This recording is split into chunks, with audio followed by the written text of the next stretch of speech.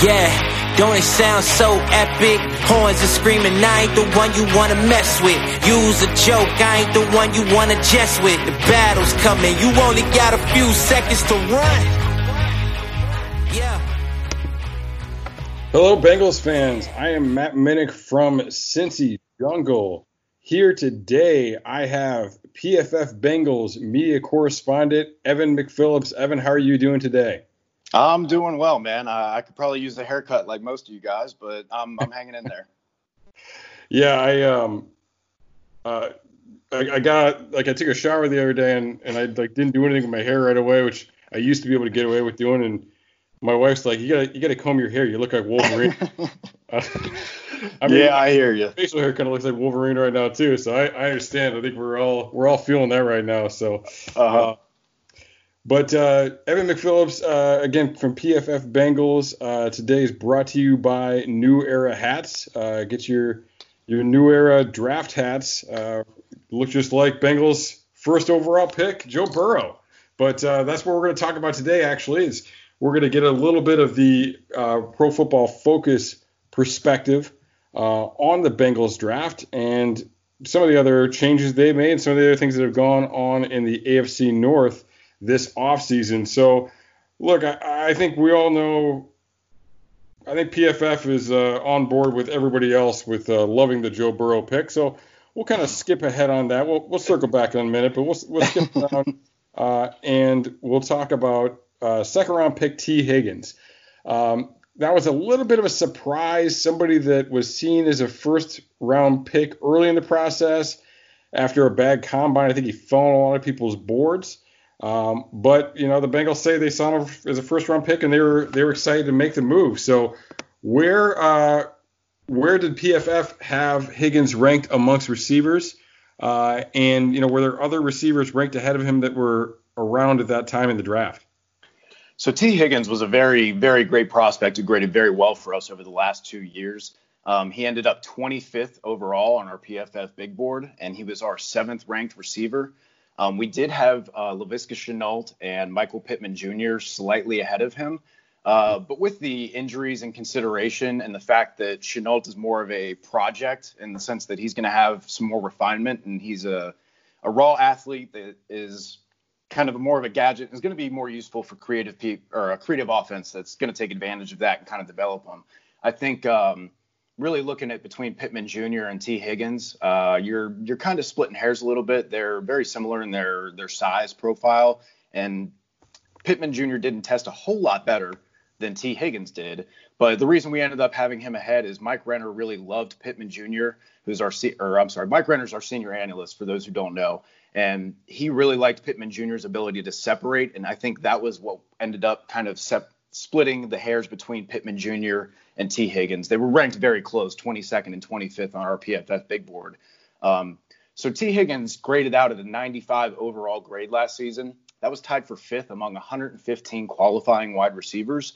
So he did grade very well for us. And to compare that to Tyler Boyd, John Ross, and Auden Tate coming out, just to kind of give you guys perspective about what kind of prospect we have here.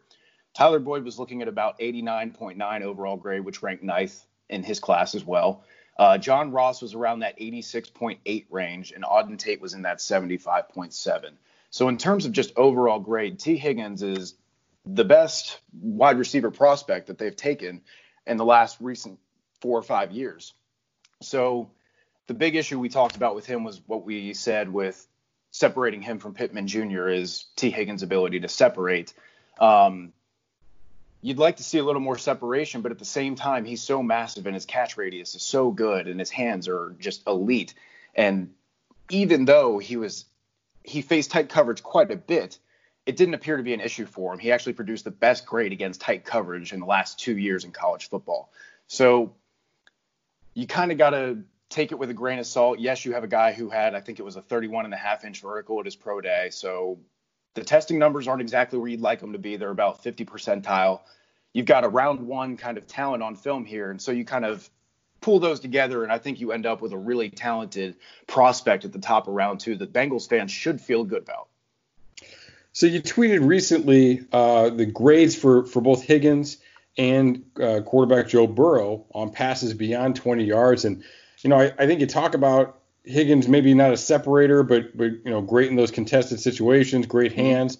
And it really seems like Burrow is great at throwing those balls into those tight windows, throwing up some balls that, to let his player make a play on the ball.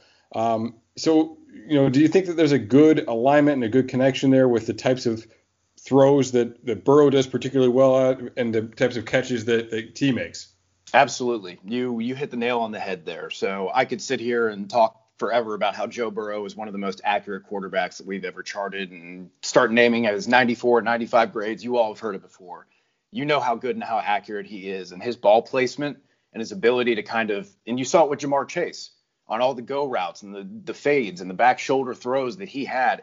His accuracy really gave him a good opportunity to make that not necessarily a 50-50 ball, but more of a 70-30 or 60-40 ball, And so looking at those numbers in particular, T. Higgins on go routes last season generated the perfect NFL passer rating when targeted. He had 14 catches on 18 targets for 477 yards and 3 touchdowns.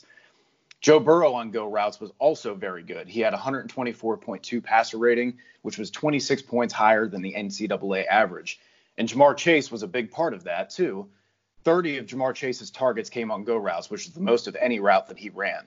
And he generated a 129.9 passer rating when targeted. So Joe Burrow has demonstrated that he has had the success on these go routes and on these back shoulder fades to Ja'Marr Chase. And I would argue that T. Higgins is a little bit bigger and has a massive catch radius to where Joe Burrow can use his next level accuracy to put these balls in places that can really take advantage of T. Higgins' ability to go up and get these jump balls on these smaller defensive backs that might be matched up with him.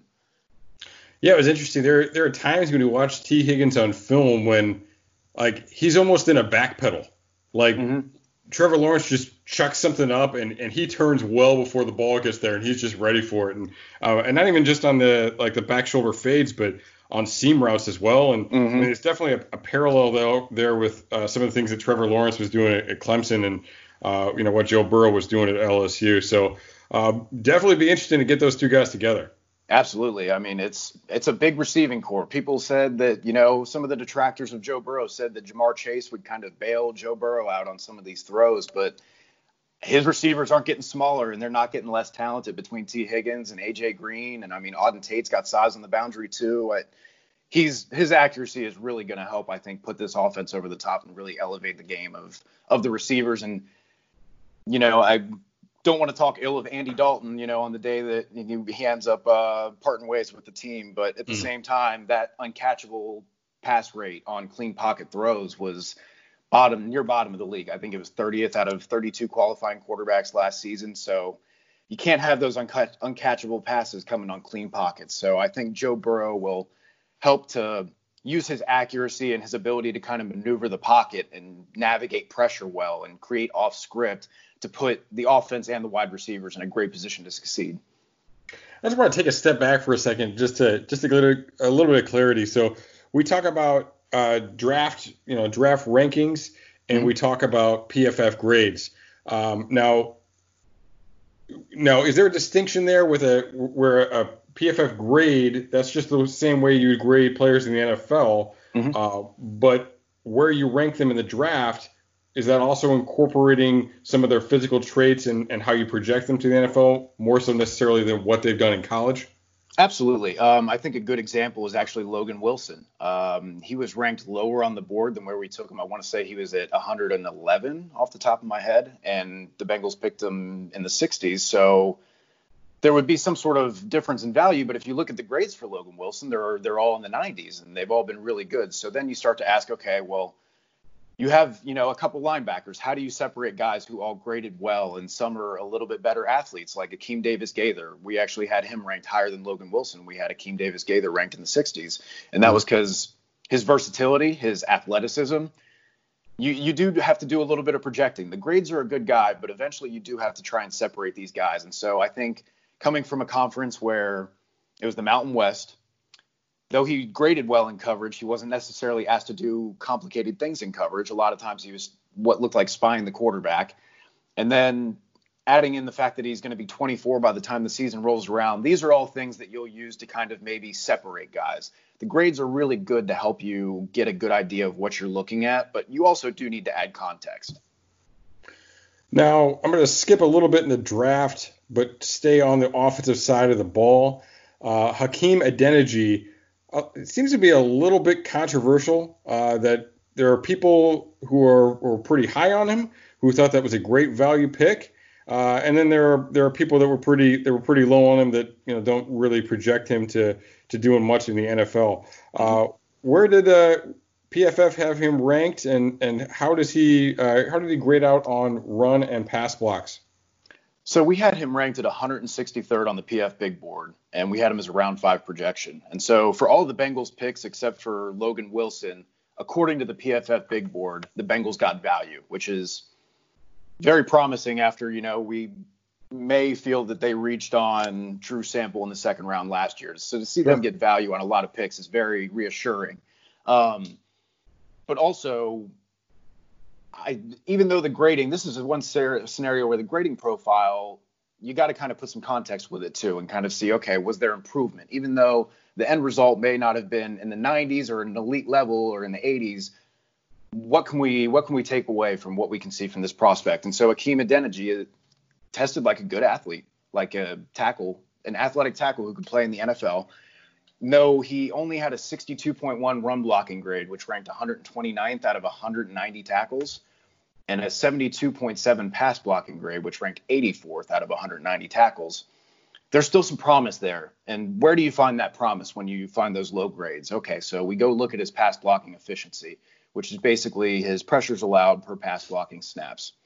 He had a 98.6 pass block efficiency, which actually ranked 20th out of 146 qualifiers.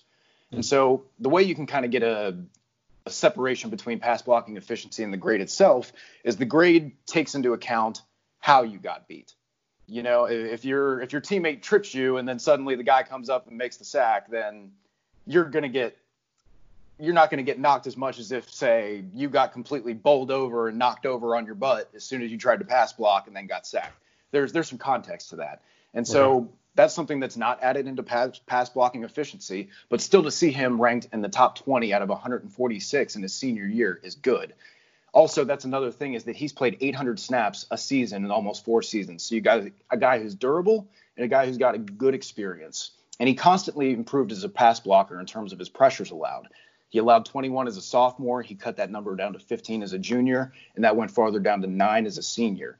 So paired with that improvement, that experience, and the athleticism he does have, you would hope that if he can get a little more refined in his technique, that he would be able to really end up maybe even contributing a little bit, because there is a profile for a guy who is durable and can do it at an NFL level. If he can just clean up some of the issues he has in pass blocking. I remember Mike Renner noted that he can get a little narrow in his base sometimes and get his feet a little too close together, and he felt that may get him into some trouble. But, I mean, these are all correctable issues, which is what you want to hear from this guy. You got a baseline level athlete, at least, what you need. You've got a durable guy, and really getting that in the later rounds I feel like that's a really good pick.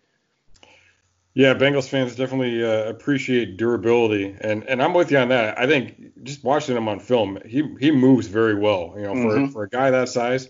And what the Bengals are doing offensively now, I think at tackle or having that flexibility to play guard, he could be a really good fit. So I'm hoping to see him develop into something. Now, if I'm not mistaken, Jonah Williams was my OT1 last year, and I believe that PFF might have even been higher on him than I was. So probably not really fair to compare, a late round pick, a day 3 pick to Jonah. But just for comparison purposes, how did Fred Johnson look coming out, compared to Adeniji? So Fred Johnson a year ago he was okay. He wasn't great. You're looking at struggles in the run game. You're looking at decent pack blocking across a few snaps. He only had 82 pass blocking snaps on the season. And there's obviously room for improvement, whether you're adding in anybody, whether it's Jonah, whether it's Hakeem Adeniji. I think you've got to feel better about the offensive line than you were a year ago. And a lot of people will go, wait a second, hang on, how does that make sense? And we can talk a little bit more about this looking at the weeks 1 through 8 and the rest of the season kind of splits for these offensive lines a little bit later. But you'll see that there was market improvement. And the Bengals are probably right to feel a little bit better about how the second half of the season went on their offensive line. And so you can kind of understand with Jonah Williams coming back, and with the prospect that maybe they felt really good about, that they felt they could rely on as a backup swing tackle or a backup guard if they needed someone who offers a lot of versatility, as you said, with Adeniji, that you may not see the John Jerrys and the Fred Johnsons kind of coming out there and just being in the way, being that subway turnstile that just slows people down. You want to see someone who's actually putting up a fight. So I think that adding Jonah Williams, who you were right, he was ranked as our best tackle and our 4th best player overall in the draft. And a large part of that is just looking at his true pass sets in his senior season.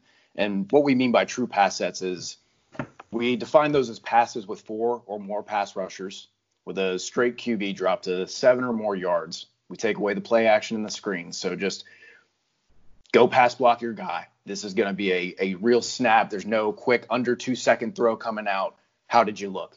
And he had about 200 of those snaps in 2018 and allowed just 6 pressures, which is extremely promising. It's why we were so high on him. And plus, he's a PFF darling because he charts all of his own data on his opponents coming up and all of his pass moves and which ones win. So adding all that together, you get a guy who performs on the field and is also very intelligent cerebrally. And putting those two together, you got to feel really good about at least the tackle position in terms of Williams going forward. Yeah, and then adding in Xavier Su'a-Filo as well, I think especially schematically will be an improvement over John Miller. Should be a better fit anyway. One thing about Adeniji, he had 4 different offensive line coaches in his 4-year career at Kansas. And the Bengals have had 3 offensive line coaches in the last 3 years. So, I mean, really all of these guys, I mean, obviously we've got scheme changes during the year and everything as well. But, I mean, just having the same voice, having, Jim Turner coming back, I think that's going to be a great asset for the Bengals to go into a year with a little bit of stability. I mean, all the coaching turnover plus, losing Jonah, losing Bowling unexpectedly, that group has had a rough time. So it'll be good to see them in a little bit better shape, hopefully, moving forward here.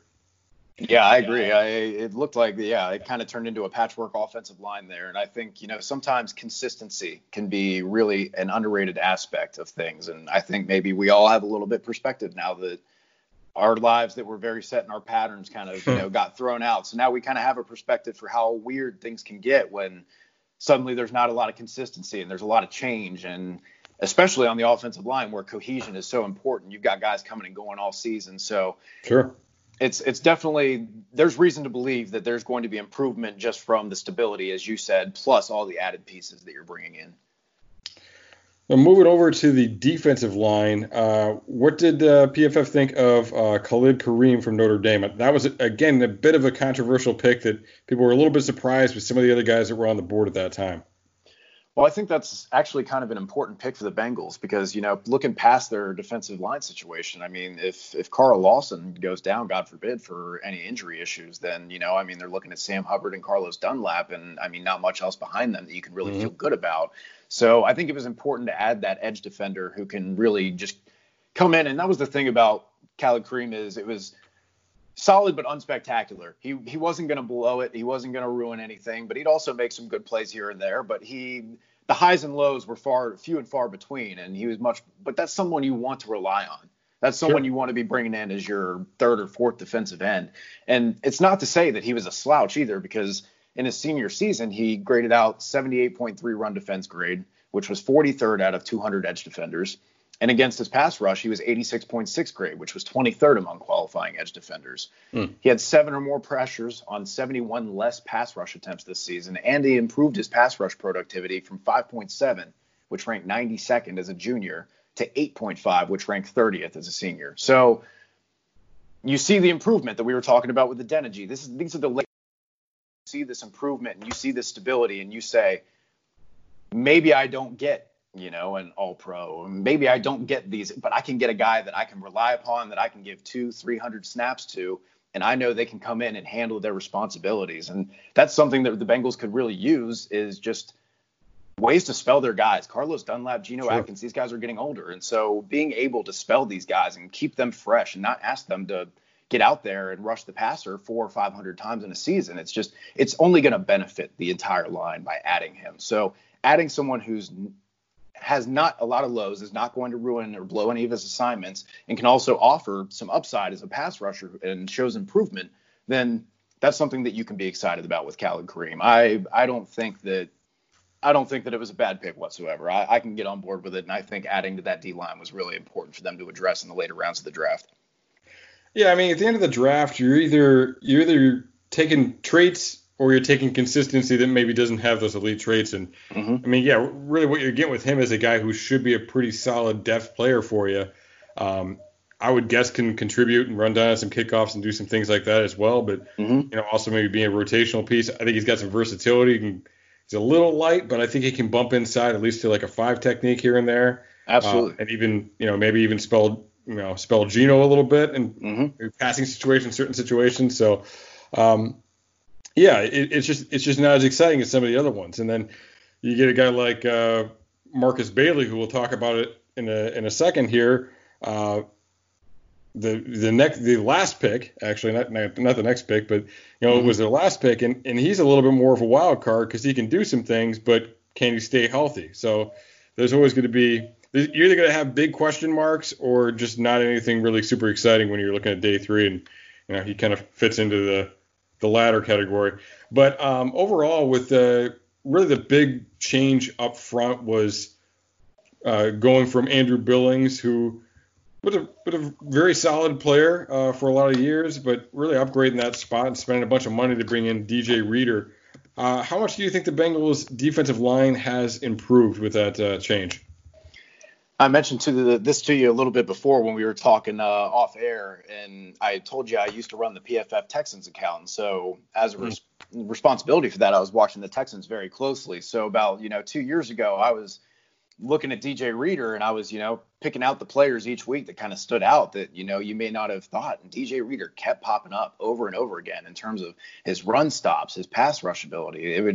It was like, man, there's this guy getting 300 or 400 snaps, and he's doing really well. Should he be getting more? And he finally did this season, and he ended up having career best marks in overall PFF grade with an 85.5, career best marks in total pressures and in defensive stops, and he played over 600 snaps.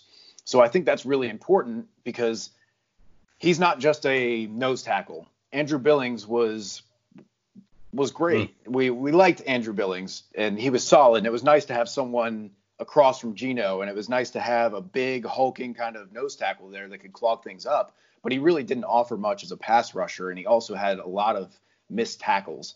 Looking at it, 2,400 snaps for DJ Reader over his career, and he's had just 6 missed tackles. You compare that to Billings, that's 1,600 snaps, and he's had 18 missed tackles. So you're getting much better tackling there. You're getting sure run defense, and you're also getting more upside as a pass rusher. He recorded one of the 5 best win rates and pass rush grades at a 0 or 1 technique. So to say he's just a nose tackle is very unfair to DJ Reader. He's only been getting better as a pass rusher, and I think his ability there will make them feel more comfortable to pull Geno off the field if they need to say, kick in Sam Hubbard or Khalid Kareem or Carlos Dunlap, like you mentioned before. You can feel better about Geno being off there and not feel like you're losing your pass rush from the interior because DJ Reader can also get the job done. And I'm very excited about that signing. He was one of my favorite targets for the Bengals, and I kind of looked at the projected salaries and said, man, there's just no way. And then, hour or two later, there you go. He got signed. And, man, that was an excellent signing by them, really. I'm very on board with that.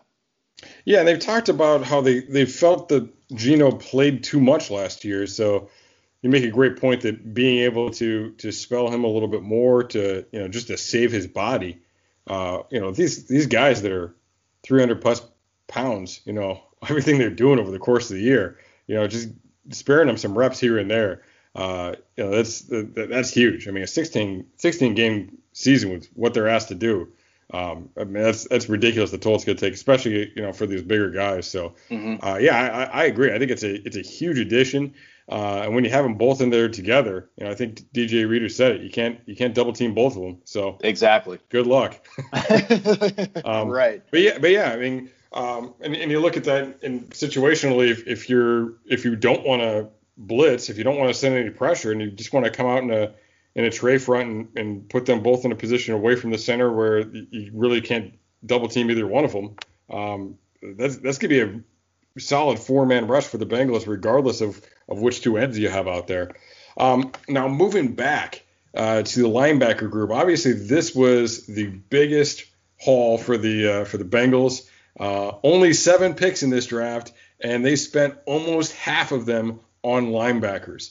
We've got Logan Wilson in the third, Hakeem Davis Gaither. Apparently I can't spell out that name. And Marcus Bailey later in day 3 in the 7th. So what does PFF think of this trio?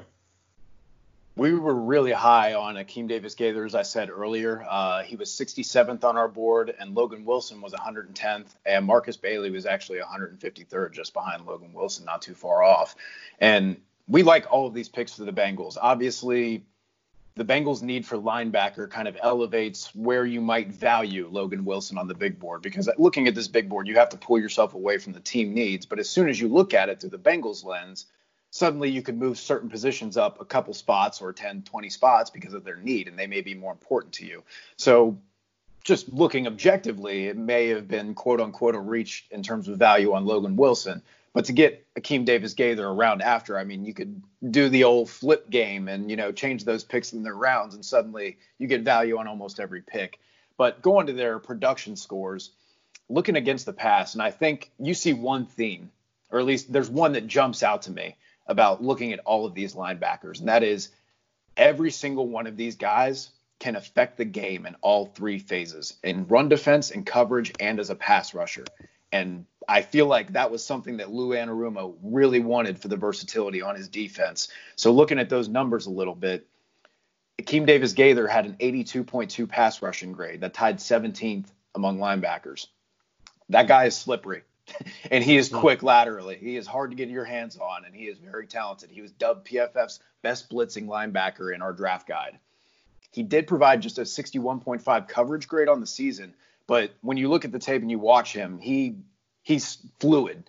When he transitions and flips his hips, it's smooth. There's not a huge deceleration or slowing down or throttling down, and he shows good instincts. He just tends to overrun things a little bit. He did have some issues with missed tackles, but he's shown the ability and the athleticism to play very well. And plus, he's also played 254 snaps at slot corner last season. So he has that versatility and that experience. And you can look at that athleticism and those instincts and that ability and say, we can project forward that he is going to be better in coverage than maybe he was in college. And plus, he was really more of a slot corner / edge rusher, the way they used him at App State. So definitely brings that versatility. But you do see some of the carryover skills that, of a guy's going to need in the box in terms of engaging on linemen, disengaging from blocks and filling gaps. Sorry, I cut you off there. No, that's fine. That's actually that would be the one drawback for Akeem Davis Gaither, besides his kind of injury history and what may be going on with there was, he looks to be more slippery and slithery than he wants to stack and shed on the blocking, like you said. So it's not the biggest deal in the world. You can kind of work with him on that. And he's also a little bit more slender than your average linebacker. So it may be just he's using his athleticism and kind of using his trump card as he can get away with in college against subpar athletes. We'll see how that kind of develops along the way in the NFL. But transitioning over to Logan Wilson, he also provided a 85.6 pass rushing grade, which ranked 9th, even higher than Akeem Davis Gaither, and also an 81.4 coverage grade. Now, we talked a little bit about the coverage grade and how that might be inflated because he may not have had too much responsibility. But at the very least, you see that he was an 80th percentile athlete. You see a guy who has the higher end athleticism, has the pedigree of at least starting for 3 years and showing really great promise across all of those times. I think his grades were all in the low 90s across all 3 of his seasons, and that's because consistency is rewarded. So even though you may have an 85, an 85, and an 85 in all 3 seasons, you could end up with a 90 grade across those, because Steve Palazzolo always uses the example of a quarterback throws for 300 yards in a game. That's good. If a quarterback throws 300 yards in 10 games in a row, that's great. That's different. That consistency is valuable in and of itself. So that was something you saw with Logan Wilson, is that he consistently produced, and that's something that's very encouraging. Even though he may be on the older side of about 24 by the time the season kicks off, it still feels a position of need, and that's a guy you can plug in and feel good about with the injury concerns that we talked about with Akeem Davis-Gaither and Marcus Bailey, that for sure you have at least Logan Wilson, and you can depend on him, and he's going to fill those needs for you. Looking farther at Marcus Bailey, you mentioned the severe injury issues with him, but when he's on the field, he was one of our favorite off-ball linebackers. He only played in 2 games last season before getting hurt, so looking at his 2018 to get a better idea of who he is, he produced an 84.5 coverage grade, which tied 25th out of 200 linebackers, and a 77.9 pass rush grade, which ranked 24th. He also recorded 7 passes defense and 6 interceptions, just allowing 7 touchdowns in coverage at the collegiate level. So those are really good numbers for a linebacker. So when he's healthy, he's really great in coverage. And so if they can, it's always tough to say a guy is injury prone or this is going to keep happening. Sometimes things are just freak accidents. I always like to use the example of Frank Gore. Frank Gore coming out was, a quote unquote injury concern. And that was one of the most durable running backs of the early 2000s, And so it's really tough to project sometimes. So, and he played forever. Yes. Right. And so the longevity and the fact that he didn't miss games. So that's why when people say injury prone, I say, man, it's such a crapshoot sometimes. A little more with the soft tissue injuries, than maybe broken bones or anything like that. Maybe those are more symptomatic of things that may come in the future. But getting a guy like that with that kind of talent when he's healthy at the end of the draft that's as good of a 7th round pick as you could really have. Yeah, and really for Bailey too. So he had 2 ACLs, but he had 3 completely healthy seasons in between. Yes. So he played 12 or 13 games. That's the maddening part about it, seasons in between. So it's tough, Uh-huh. Yeah. So, and I mean, hey, and looking at the last phase of the game here, I said they affect all 3 phases, and you saw how they affect the pass rush and the coverage. So you've got a lot of versatility there, and who you drop and who you rush. That you can play a lot with them pre-snap on that, which I think Lou Anarumo might have some fun with this season. We'll have to wait and see on that. But these guys aren't a slouch against the run either. Akeem Davis-Gaither had an 87 run defense grade, which was 11th out of 200 linebackers, even though he's a little bit more slender. The big problem with him, as I mentioned earlier, was 15-plus missed tackles in each of the past 2 seasons. But you'd rather have a guy who's fast and athletic and you ask him to slow down a little bit than rather have a guy who's slow and you ask him to speed up. We saw how that went with Preston Brown last season, and it didn't go well. So, and Logan Wilson had a 91.6 run defense grade, which ranked 2nd of 200 linebackers. And Marcus Bailey had a 74.4 run defense grade, which ranked 109th out of 200 linebackers. So you've got guys who really are solid in all 3 phases, can handle whatever kind of responsibilities that you may be throwing at them. And I think that versatility was something that Lou Anarumo really coveted this draft. So taking a step to last draft, going back to last draft, the Bengals brought in Jermaine Pratt, who once they let him work it out, did very well. And I know that his PFF grade at the beginning of the year was pretty low, but I think the way that they were kind of bringing him in to spell players, and then basically he'd have one. I don't know what PFF's terminology is per se, but he'd have what I would call a critical error, a missed tackle, or wouldn't get in his gap or something, and they'd pull him and you wouldn't see him again. So to me, when you're getting less, you're getting maybe 10 reps and one of them's a critical error, unless the rest of the game is perfect, of course his numbers were terrible. Yeah, absolutely. Once they let him work it out, it seemed like he came around. You're right, and that's the context of the grade, right? Is if, yes, he's grading poorly, but we say why, and then we go back and we look and we say, okay, like you said, if every time he has a critical error, they pull the Marvin Lewis and yank him off the field, there's no opportunity for him to kind of gain positive plays and recover that grade, especially when you have a lower snap count. And I actually have the numbers in front of me because I think his splits were very impressive. In weeks 1 through 8, he was 42.7 overall grade, and he had a 38.8 coverage grade. But if you look in the, I want to say, we're looking at just the second half in general of that season. Let me load this up real quick. It's taking a second. He improved that to a was it 56.3? It was the last 5 weeks of the season that he really came on. That's what it was. It was after they released Preston Brown and he got into his role. Weeks 12 to 17.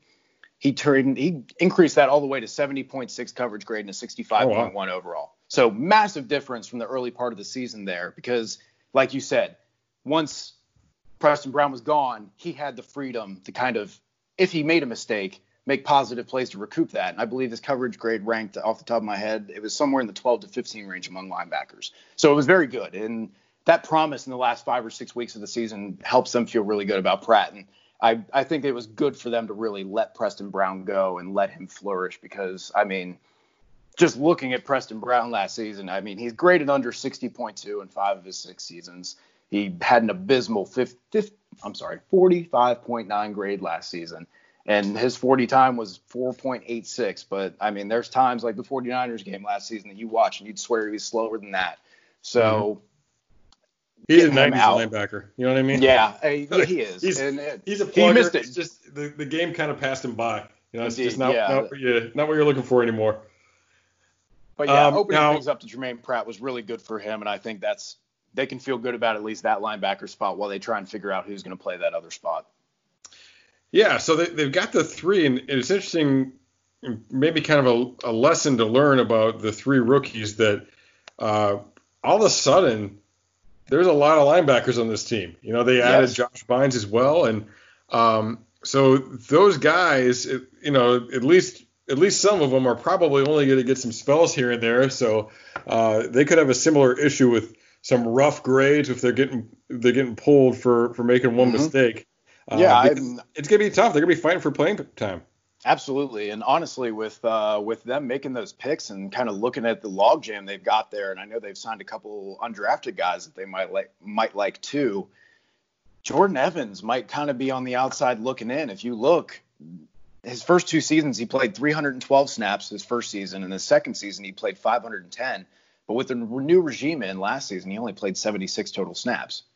So a lot of that was at the end of the year too. I mean, it seemed like at the end of the year they were using he and Hardy. They'd bring in those guys and give them, you know, a series here or there.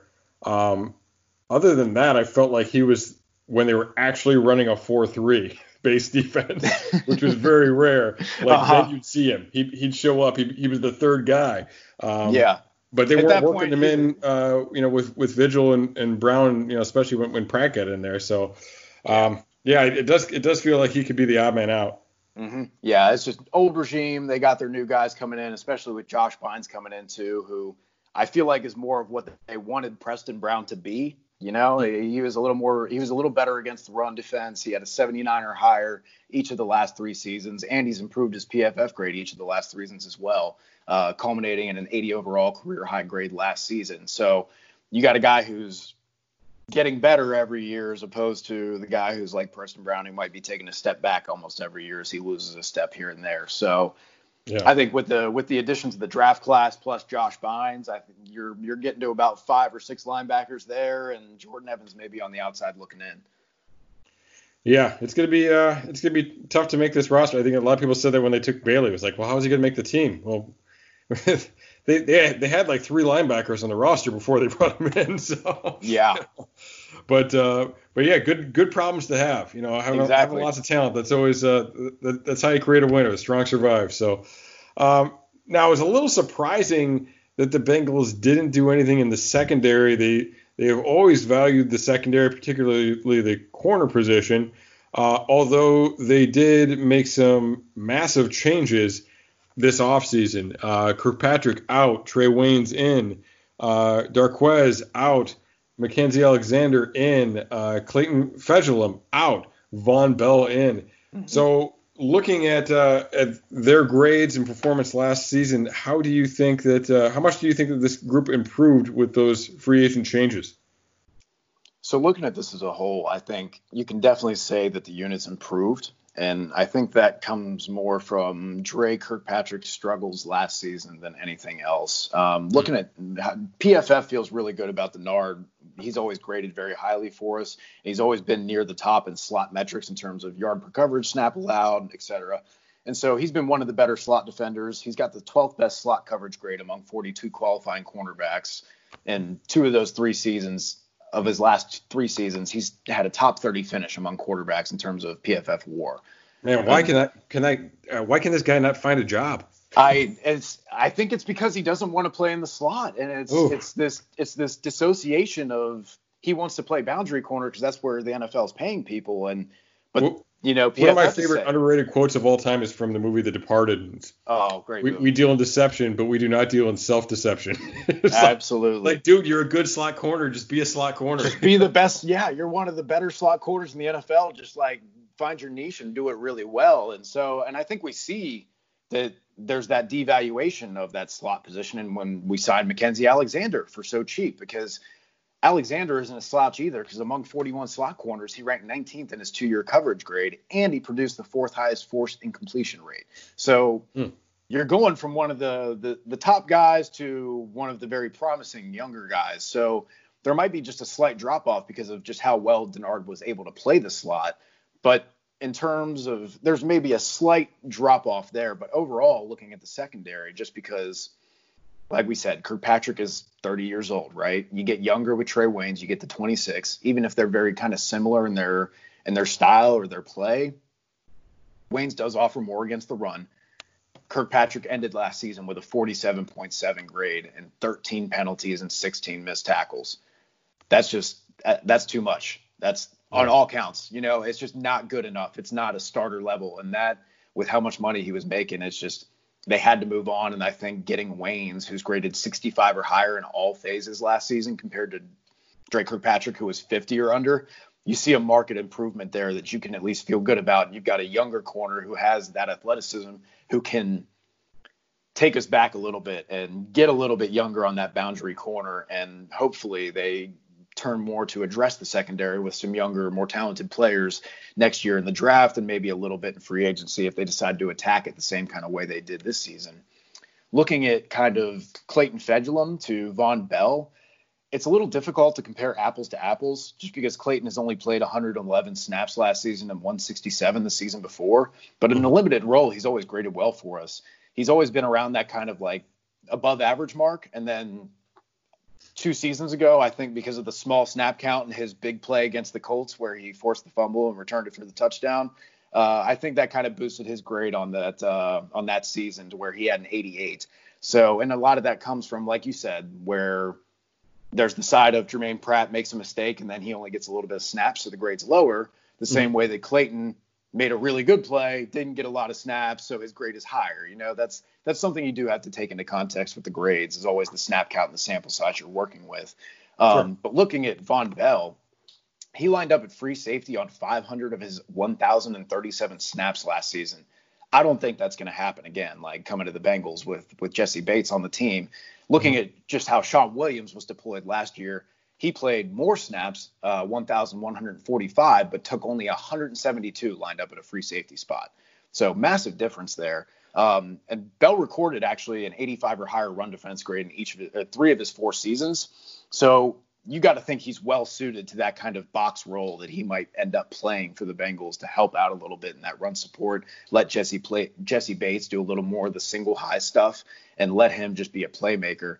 And I think that'll be a boon to the run defense that seemed to struggle a lot last season. And it's another versatile piece for Lou Anarumo that he can deploy in coverage and in the box and kind of offer a little bit there in pass rush, run defense, and coverage. Again, we see a guy who can affect all 3 phases because we know Anarumo has talked how much he loves that versatility. And if you look at the draft picks and the free agent signings, I think you see that. Absolutely.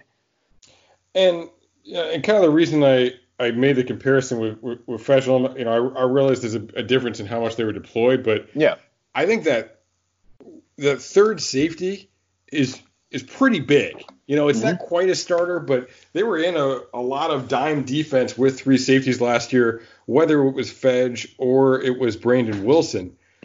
So I think it's interesting about Bell that he kind of frees up Sean Williams a little bit, because I think Sean Williams was better in more of a true safety role, rock down a good amount of the time, but also in some cover 2 stuff. And last year, and I don't know if you have the numbers in front of you or exactly, but I mean, Sean Williams is spending a lot of his time lined up at linebacker.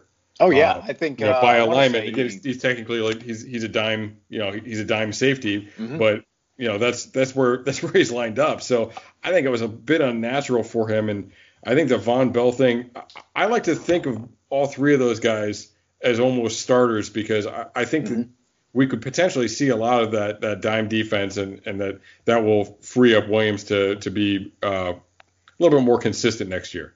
I agree. Yeah, no, you're absolutely right. I think it was over 500 snaps out of his 1,100 that were in the box. So, I mean, he was basically a linebacker half the time, like you were saying. And so I think that, like you said, gives them the versatility to play more of those nickel and dime looks where they may get a little more creative. I mean, they were playing, I think the NFL average of nickel was in the low 70s last season, where base isn't base anymore. It's just there's so much passing going on these days, and you have to be able to defend that pass.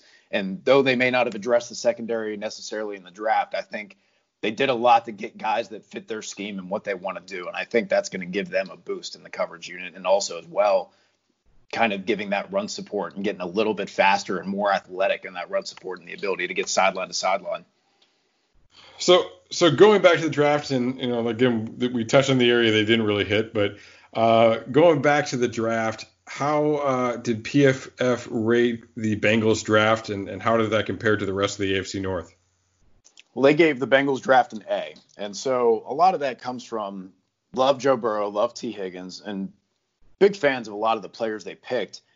Taking 3 linebackers in the draft is going to kind of hurt that grade and keep it from being an A+ to an A, just because of positional value. And there was, especially with Josh Jones being on the board in the 3rd round, I know there's a lot of polarization surrounding him, where some people liked him in the 1st round. I know some other people didn't like him until the 4th, and the NFL clearly agreed with the people who didn't like him until later.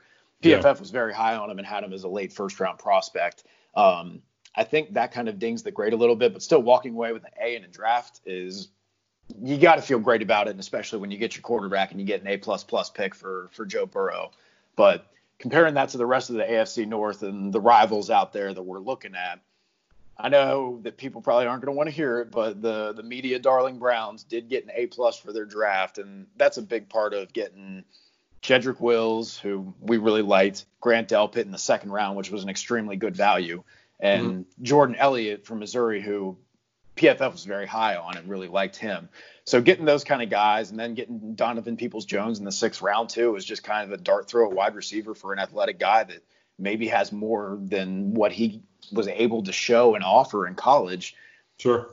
PFF was a big. I think it's interesting too, because I think that Jarvis Landry is a pretty decent comp for him. So, maybe at some point you're getting a much discounted Jarvis Landry. Right? Yeah, you're getting a younger, more discounted Jarvis Landry, and you got yourself an heir apparent there. I mean, and Lord knows they could use a little bit of receiver help out there too. Everyone, like corners, you could always use more talented receivers. It's rare you have enough of them. But looking at the Ravens, actually, a lot of people really like the Ravens draft, and we ended up giving them that B grade. A lot of that's taking running backs early when you've already got running backs on the roster that were really good. They did really clean up on those comp picks, though. Getting Devin Duvernay from Texas, we had that as maybe a little bit of a reach. But, I mean, if you're going to use him the right way and you've got a slot receiver, I would have loved him for the Bengals. But at the same time, Tyler Boyd's already playing in the slot so much, it's just hard to see a role for that guy on the team. But I don't get that for them. I love the player too, but he doesn't seem like a guy Lamar is going to get the ball to the way he needs to get the ball. He's so fun to watch, but when you start just thinking, okay, how can I deploy him? It's just like, man, I don't really have a role for him, And if they're going to be doing. Yeah. I think he's a quick timing in and out of cuts type of guy, and I think Lamar's a little bit more of a give me a guy that can run under the ball because I'm gonna throw into the end zone kind of guy. Yeah. And no disrespect to Lamar, I love Lamar, but I just don't think that's a great match between their skill sets. Yeah, no, I agree. So looking at all that, and we ended up just giving them a B. We liked the Patrick Queen pick for them. They got value there. It was just really the J.K. Dobbins pick kind of brought it down, and then there were some other late round picks. Malik Harrison is interesting. He's a little bit polarizing with people too. So Yeah, that was the thing is, you either kind of liked Malik Harrison and believed he was kind of like that second round linebacker prospect up there with, Willie Gay and Akeem Davis Gaither. We had him at 102 on the big board, and we kind of had him as he's better as a kind of a blitz heavy scheme as opposed to just dropping into coverage constantly, because we didn't feel that maybe that was his strong suit.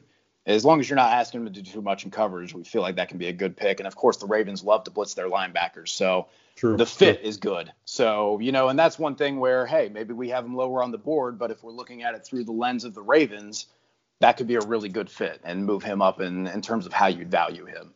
But moving on to the Steelers, too, everyone will love to hear this. They got the worst grade out of the AFC North. They got the B-, and we PFF was high on Alex Highsmith, and Chase Claypool is interesting with upside, but I don't know. He's got the profile. He's 6'4", he's 240, he's got the 4.4 40, and the vertical jump with 40 inches. He's intriguing, but he was one of those guys who is traits, but not necessarily separation, and he doesn't necessarily maybe play as fast as he looked. I think a lot of people were very surprised to see him run in those low 4.4s, but we know how the receivers can develop we know how the Steelers can develop their receivers. So that could end up being a better pick for them, but at the meantime, we're a little lower on that. And then coming in, we weren't a big fan of Kevin Dodson either.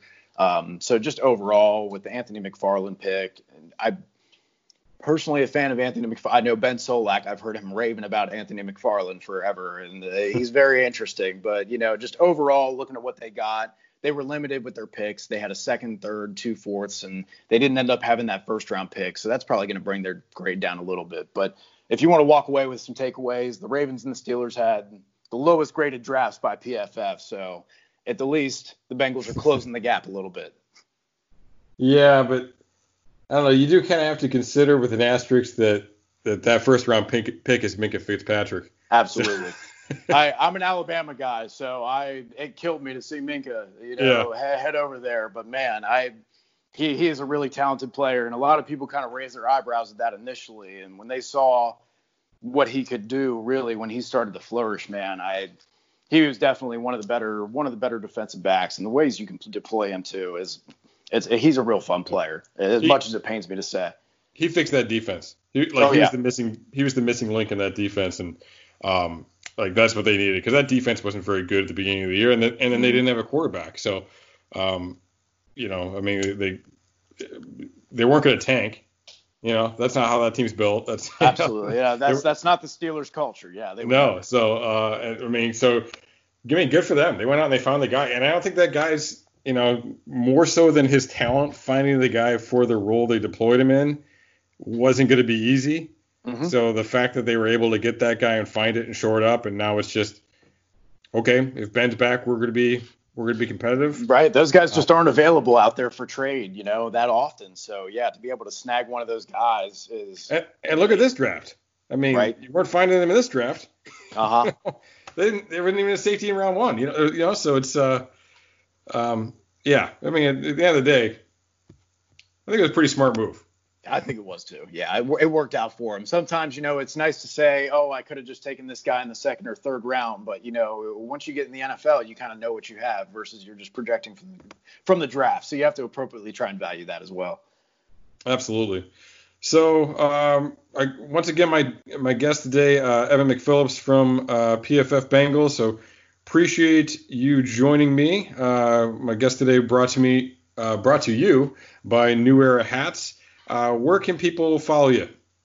You can follow me on Twitter at @emcphil, and you can also follow our Bengals account at PFF_Bengals, and we'll have all your Bengals stats and content coming up for the season. All that will be found right there, so you can go ahead and follow that. And we'll have some interesting player stats coming out over the next couple of weeks as we dive more into the data and see what we got coming out. And hopefully we've got some real football here soon that we can start talking about and analyzing.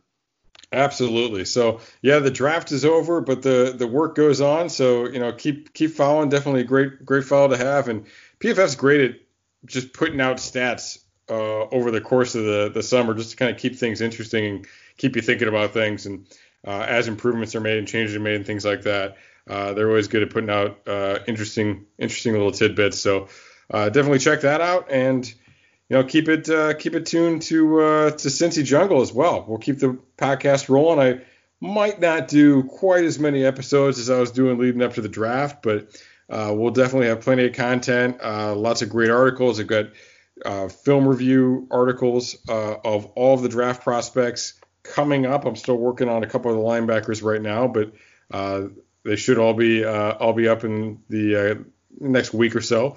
Doing film on YouTube of these players as well, but I actually take a break from that because after the Joe Burrow comment about the Bengals asking for his top 10 plays, I decided to take a look at some of my favorite plays from LSU, some of the things that I hope he's bringing in. So the first video actually went up today for that on our YouTube page, the Orange and Black Insider YouTube page. So you can check out that video, and then there will be a part 2 with 5 more plays coming up soon. So if you like X's and O's stuff and you want to see some of the new offensive stuff that the Bengals might be bringing in, that's some great stuff to check out. But yeah, so appreciate you joining me today, Evan, and appreciate everybody for tuning in, for listening. And again, hopefully we get some real football soon. We get to see Joe Burrow out there in stripes. And go Bengals. Yeah, we coming forward with ours. You hear